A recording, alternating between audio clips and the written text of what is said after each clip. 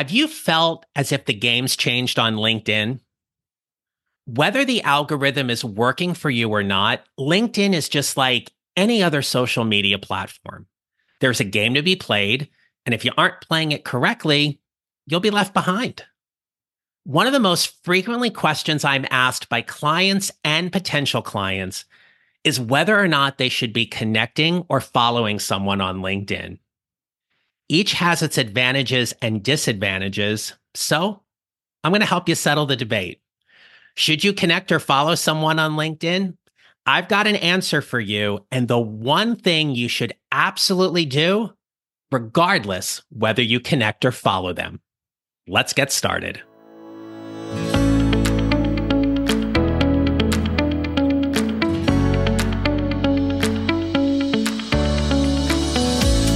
Hello, my friends. This is the Mid-Career GPS podcast. I'm your host, John Nerl. I help mid-career professionals find a job they love or love the job they have using my proven 4-step formula. As my friend Rhonda Scher says, if you're not on LinkedIn, you might be left out. I'm going to interview LinkedIn expert Rhonda Scher soon, but for now, I want to take this moment and break down the difference between whether you should connect or follow someone on LinkedIn. So, to set the ground rule or the basis for this conversation, when you connect with somebody, you are requesting that you both be first-level connections for each other. But when you follow someone, you don't need their permission. You aren't directly connected to them, but you will see their feed. That means you'll see what they post, what they comment on, but you are not a first-level connection to them. So there are advantages to both, and you will want to connect with somebody if you have a professional relationship with them. These are your colleagues, your clients, your industry peers. And again, you are welcoming them into your network. That's important. Additionally, when you connect with someone, there is a mutual benefit for having that connection. And that mutual benefit might be opportunities to network, collaborate, even share professional insights. But lastly, there's a personal connection. You know them and you feel comfortable connecting with them on LinkedIn. When I wrote my book, Your Mid-Career GPS, 4 Steps to Figuring Out What's Next, I asked Rhonda to review the LinkedIn section of my book, and I was so grateful that she did that. One of the things I love how Rhonda phrases it is that when you connect with somebody, if you didn't feel comfortable meeting them for a cup of coffee or inviting them into your home, you shouldn't really connect with them. And admittedly, I am seeing more and more that there's a lot of third-level connections that are reaching out and they feel very spammy. I've done episodes before about reasons why I block people on LinkedIn or why I choose not to accept connections. If your radar goes up and you start smelling something fishy here, don't connect with them. That would be my advice or guidance to you. Now, whether or not you want to follow them is a different story. When you follow someone, you have a limited interaction with them. So what that means is that you haven't directly worked with them, but you're interested in their posts and updates. You might like what they post on LinkedIn because it's motivational, inspirational, thought-provoking. You also may follow particular influencers or thought leaders. And these are people whom you don't know, but you really do like getting their stuff and following them, right? Their content aligns with your professional interests. And lastly, you follow someone because you want their information in your feed. You want to stay informed about their activities without establishing a direct connection. So how do you differentiate? Well, here are some factors. First, look at their profile.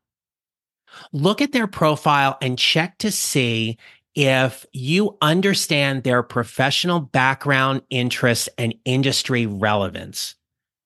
One of the things I particularly look for when I make a decision about whether or not I follow or connect with someone is I look and see how optimized their profile is. Do they have a headshot? Do they have a clear headline? Do they have an updated LinkedIn banner that is not one of the defaults that just kind of LinkedIn has that's out there? Do they have a well-written about section and experiences where they go into detail about what they've done at their job and what results they've gotten? And also, I look for recommendations. Additionally, I'm also going to check their LinkedIn activity. How active are they? And you can do this even with the free version of LinkedIn. You're going to look at their activity feed on their profile, and you're going to see when was the last time they posted something or they engaged with somebody, right? It may say 1 day, 3 day, 1 week, 1W, 3W, 7 months, 9 months. I want to connect with people who are relatively active on LinkedIn. The more active they are on LinkedIn, the better of a connection they are for me. So you want to look at that. Additionally, look to see if you both share some mutual connections, and look and see who those mutual connections are. Those mutual connections may be people you know really well, or they may be people for whatever reason you connected with on LinkedIn. It is okay to go back to one of those connections and say, hey, so-and-so sent me a connection request. How well do you know them? I've shared before here that your profile is your network. It is reflective of your brand. Protect and promote it every single time. Don't allow someone into your network that's not going to be respectful of the people who are in your network. For example, I don't want people coming into my network and soliciting every single person in my network trying to sell them something, or being like, hey, I have this opportunity. Can I talk to you? What's your WhatsApp number? No, right? Protect it. So my general rules are this. I'm going to connect with somebody if I know them, I know their work, I know I can add value to them by being a first level connection, and they make my network better, and I'm going to make their network better by being a first level connection. I'm going to follow someone when they're a little bit bigger than I am. They're a thought leader, an influencer. So there are certain people who I follow that I am not directly connected with, but I still get their feed. I still get their information, but they have 50, 100, 200,000 followers. They're not going to make a first level connection with me, and I'm okay with that. But when I follow them and I get their feed, and now I start adding value to their posts, I tag them in comments, I ask them questions in what they're posting out there, they'll get to know me. And when I build that know, like, and trust factor, if there's a time down the road, I want to send them a connection request and be a first level connection, maybe they accept. But just as before, regardless as to whether you connect or follow someone on LinkedIn, add value. Be a great connection. Add value to their posts by thoughtfully commenting on what they're sharing. Right? Connecting is a more direct form of networking, while following is a way to stay updated without a direct connection. If you are making a personal connection request and maintaining a professional approach, always, always, always add a note to that meeting invite and sharing with them specifically why you want to connect with them. Make it relevant to them. Don't make it some kind of overly general, hey, I'd like to add you to my network. People aren't going to respond to that usually.